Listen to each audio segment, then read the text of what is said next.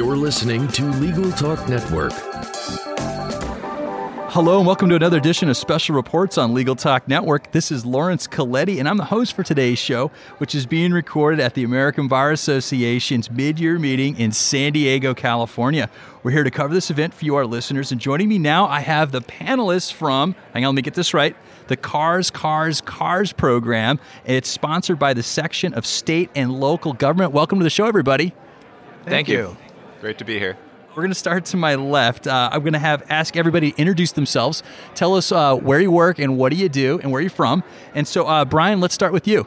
Yes, I'm Brian Sublé. I'm Chief Counsel for the California Department of Motor Vehicles. I work in our headquarters office in Sacramento, and I supervise a legal division staff of about 60 employees. Excellent. And Althea? My name's Althea Cullen. I'm an Assistant Attorney General at the Oregon Department of Justice, and I work in the Consumer Protection section, and the vast majority of my cases deal with automotive issues. Excellent. And Kit? I'm Kit Walsh. I'm a staff attorney at the Electronic Frontier Foundation. We're a member-supported nonprofit that supports digital civil liberties in the context of new technologies. Excellent. And Mark? I'm the co-chair of Information Security, Governance, and Privacy at Troutman Sanders. All right. And Tony? Hi, I'm Tony Magistro. I'm a partner at Powell Magistro in Charleston, West Virginia, and I was the moderator of the panel, and I'm the co-chair of the Attorney General and Justice Issues Committee. Thank you for introducing yourselves. In preparation for this, I got to talk with some of the other people involved in putting on this panel discussion, and I got to say I'm a little scared of my car now. So I guess, Tony, because you were the moderator, let's get sort of the 50,000-foot synopsis as to what your event was about. Well, I think we have lots of computers in cars. Before, when cars were first came out, they were mechanical devices. And through the 70s, 80s, 90s, through the 2000s, computers became more and more prevalent in the cars. And what our panel is about today is the newest technologies that are in cars, including to the point where we may replace our cars with, replace ourselves as drivers with the computers in the cars, and what challenges that has in terms of regulating the vehicles, regulating the safety, regulating the security, and regulating the privacy. Okay, so I heard a little bit about driverless cars, and I know there's some other issues. So how about a volunteer? What were some of the other topics you talked about? So in addition to the driverless car issues, we talked about the cars that are on the road today and how the computers in them are in control of sensors and safety features that track a lot of data about the drivers and are responsible for keeping you safe. We talked about the different approaches to securing vehicles and how independent security researchers historically have been very important in exposing ways that vehicles have not been adequately secured, and some legal ways that manufacturers of vehicles have tried to restrict the ability to do that. Now I'm picking up on a little bit of privacy issues here. Was there some passionate discussion as to some of these innovations, whether or not we should be doing them or not? We talked about some of the concerns with respect to the privacy when vehicles start relying on mapping and knowing where you go as an operator or driver of a vehicle, and what are your privacy interests in the manufacturer actually knowing where you use your vehicle and when you use your vehicle, and the thoughts of what protections that should be built in regulations to allow you to have some say on what is done with your information. Okay, so obviously they're not going to be, our listeners aren't going to be able to see this, but just a show of hands, who's scared of some of the privacy issues that are coming down the pipeline for cars? I've got Kit, I've got Althea, I've got Tony, but Mark and Brian, you guys are embracing. If you think of the safety case for automated vehicles, 32,000 people a year die on our roads, and in 95% of those instances, there was a human error that caused it. The mobility promise for the disabled, the elderly, I'm part of that baby boomer generation, and probably in 13, 14 years, my son has to say, Dad, give me the car keys. If you have an automated vehicle, it's the promise of mobility into the future, so I'm not as worried about some of the issues that people are addressing right now. I think they'll work out. I think Mark was going to say something. I was just going to say, from my perspective, in terms of cybersecurity perspective, I just don't think that interconnectivity necessarily makes the type of risks and issues you're dealing with on the road any more prevalent than they are already now. So, I mean, one of the first things I thought of was if my car really can at least be semi-automated, if I drank a little too much, with Brian after hours at the ABA conference, we could probably get on a car that, will be able to take us where we need to go, the airport, right? So, I don't know, mixed feelings, but I think I'm definitely much more on the pro end. And Kit, you look like you want to say something. Yeah, I'm in favor of driverless cars as long as we do it right. I don't want to have a driverless car that is collecting data about me, about where I go, about what doctors I visit and who I'm seeing, where I'm staying overnight, and then using it for a marketing database and creating a database that the government can query. I don't often interject my opinion on this, but I don't trust computers in my dating life, and I don't think I'm going to trust them to drive me around, but I think it's a cool idea.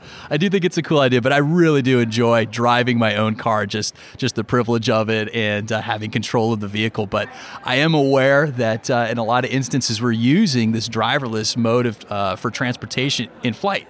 And there's no way the pilots are able to do all those micro corrections on their own flying these big jets that we get on. So I guess I'll have to get over it because it looks like this is the wave of the future. But I want to kind of get back into some of the privacy issues here just a little bit and maybe kind of bounce forward to the copyright part of it. So now we've got cars collecting information. I know that when I was in San Francisco, I rented a car and I just wanted to charge my phone. I saw one of those USB plugs, didn't think anything of it. And all of a sudden I noticed the radio was on.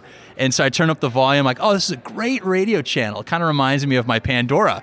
And so all of a sudden I realized that it had tapped into my phone, didn't ask, and just started playing music straight off my phone. And so I felt a little bit spooked out by it, that something happened automatic. But, what other types of information do you think are going to be collected from cars going forward?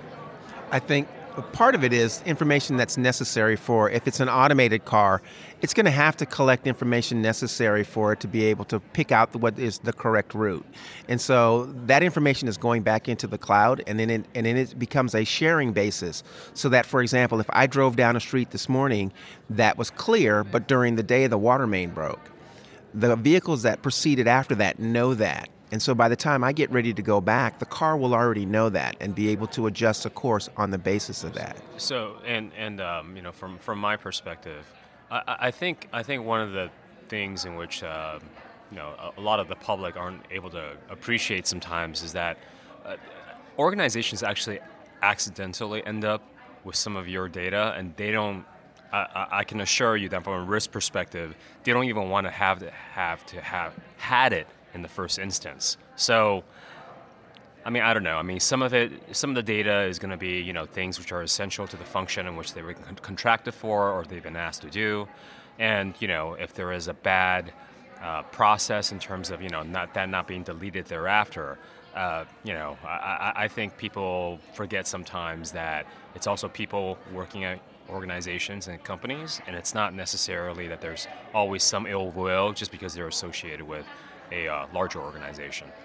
I think I want to talk to Kit because you work for the EFF, and so right now this is still pretty new, and so I'm hearing that private companies have access to our private information, but I think my automobile is one of the most regulated things that I own, and so I'm wondering how far behind is the government? What are you hearing? What is the government able to collect from cars today? Basically, when a private company assembles a database of private information about customers, often this is an online service, but they collect it in order to monetize it, use it for their business purposes, and then the government says, hey, that looks pretty juicy. And then they have a variety of tools to go after data that's been collected. Sometimes they think they don't need a warrant in order to do wide investigations of ordinary citizens who are not suspected of a particular crime for whom you could not get a warrant.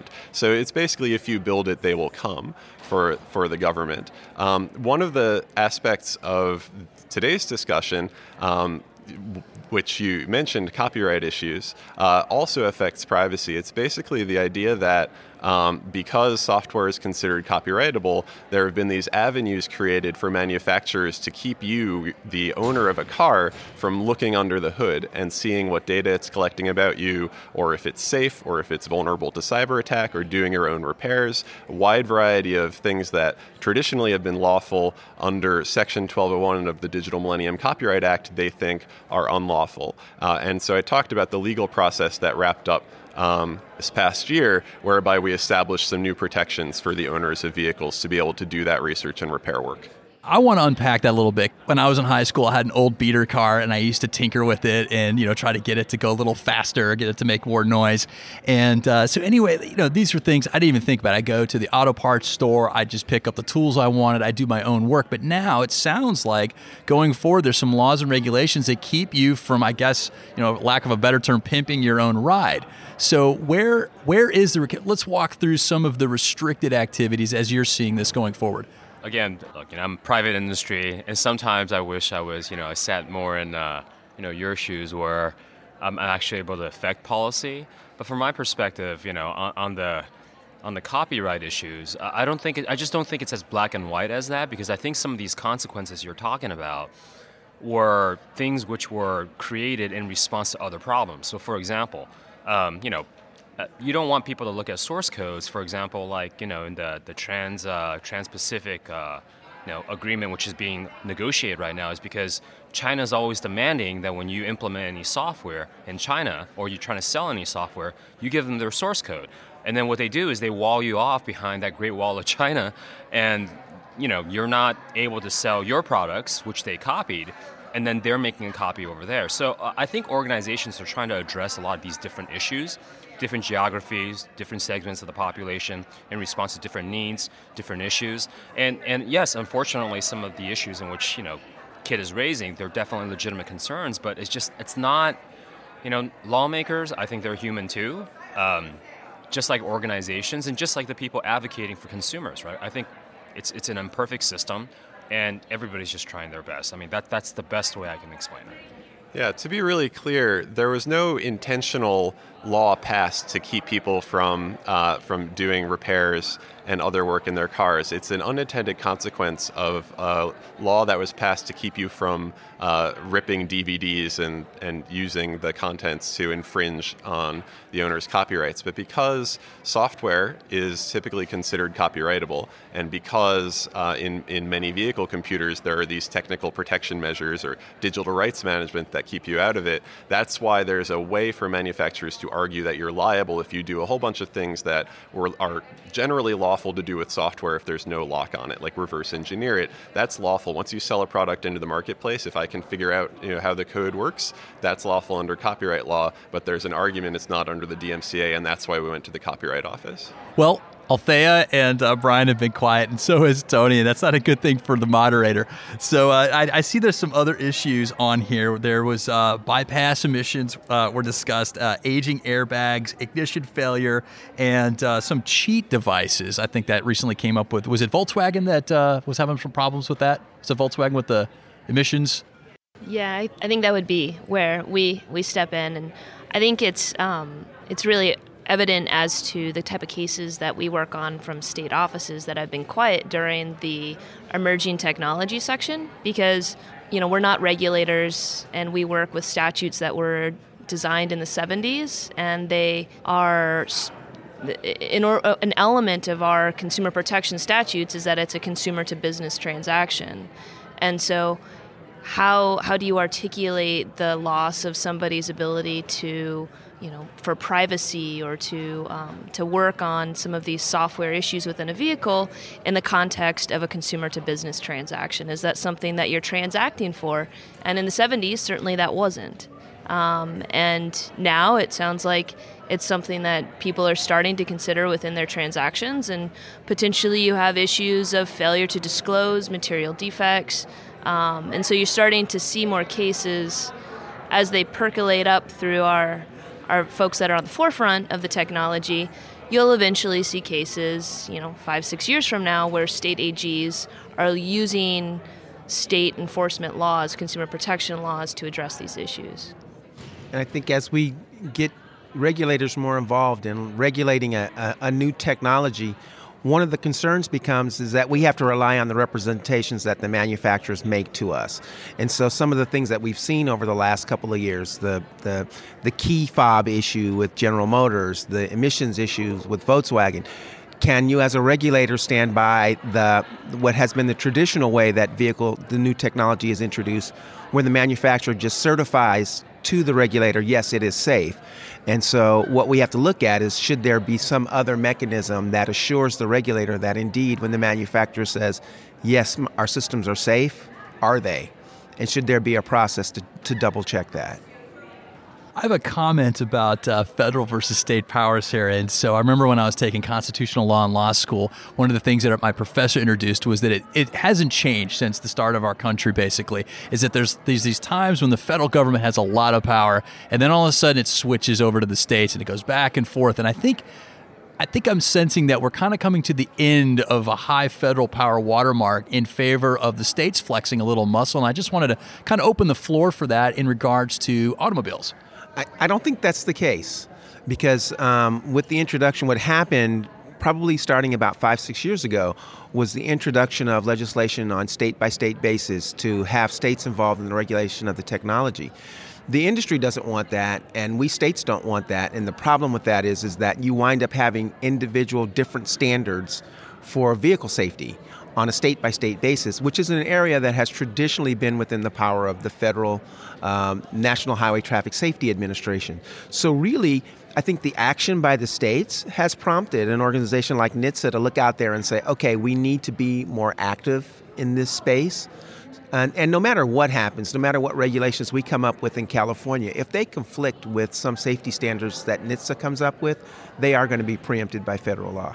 So it's interesting Brian says that, because I think that's absolutely true when you're comparing like earlier law like Nevada's, right, to like later like Washington, D.C. You could very clearly see the definition of what's an automated vehicle. It's very problematic when you're looking at it state across state, because what may be considered an automated vehicle in one, and therefore governed and controlled by the statutes and the regulations that are promulgated therefore, may not necessarily be the same in the other one. Yeah. A good example is under Nevada's autonomous vehicle regulations, you have to have a specific license plate. It's a red license plate for the vehicle. But if you're driving... This is for a driverless car? For a drive. Well, there's not a true driverless car that's out there, but some of the stuff that's experimented with. So it's the systems that still have to have a person behind the wheel. So red beware, is that what that's all about? It was just to identify the vehicle. Okay.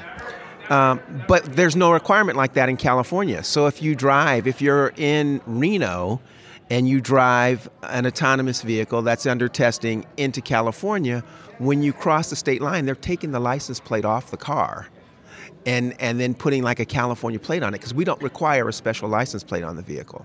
Well, I have one last question for all of you. And so I'm going to start with Tony, because Tony's been very quiet. So my last question here is, on a scale of 1 to 10, how scared should I be of my car? Tony? I'd say about a 6. A 6. Okay, Mark? Depends on the kind of car you drive. Okay, Kit? Depends on whether you have access to the software. Mark and Kit have negated my skill, but that's okay. So I'm going to go to Althea. I like Mark's answer. I'm going to go with depends what kind of car you drive. Okay, we'll finish out with Brian. I think when you look at the statistics about how accidents occur, I don't think you should be scared of your car. You should be scared of the person in the car next to you. So we'll close on that. So we've definitely run out of time today, but this was a fun interview. I really liked it. It was actually it kind of just grabbed me when I was looking at the American Bar Association schedule of events. But if our listeners have questions or they want to follow up, what's the best way to reach out? We'll start back with Brian. My email address, that's Brian, BRIAN.Soublet, SOUBLET, @dmv.ca.gov, G-O-V. My email, which is long as well, it's Althea, ALTHEA.D.colon, CULLEN, @doj.state.or.us. That is the longest email I've ever heard in my life. How about you, Kit? So for press inquiries, press@EFF.org. And if you are a person who is facing a legal threat or otherwise needs legal advice, we do direct representation and we run a referral network. And you should email info@EFF.org. Awesome. And Mark? I'm Mark with a K.MAO @TroutmanSanders.com. Tony, you get the last word? A Magestro, AMAJESTRO, @PowellMagestro.com, POWELLMAJESTRO.com. All right, well, thank you so much. This has been another edition of Special Reports. I'm Lawrence Coletti. Until next time, thank you for listening. All right, you guys. guys. That was awesome. Mark. The views expressed by the participants of this program are their own and do not represent the views of, nor are they endorsed by, Legal Talk Network, its officers, directors, employees, agents, representatives, shareholders, and subsidiaries. None of the content should be considered legal advice. As always, consult a lawyer.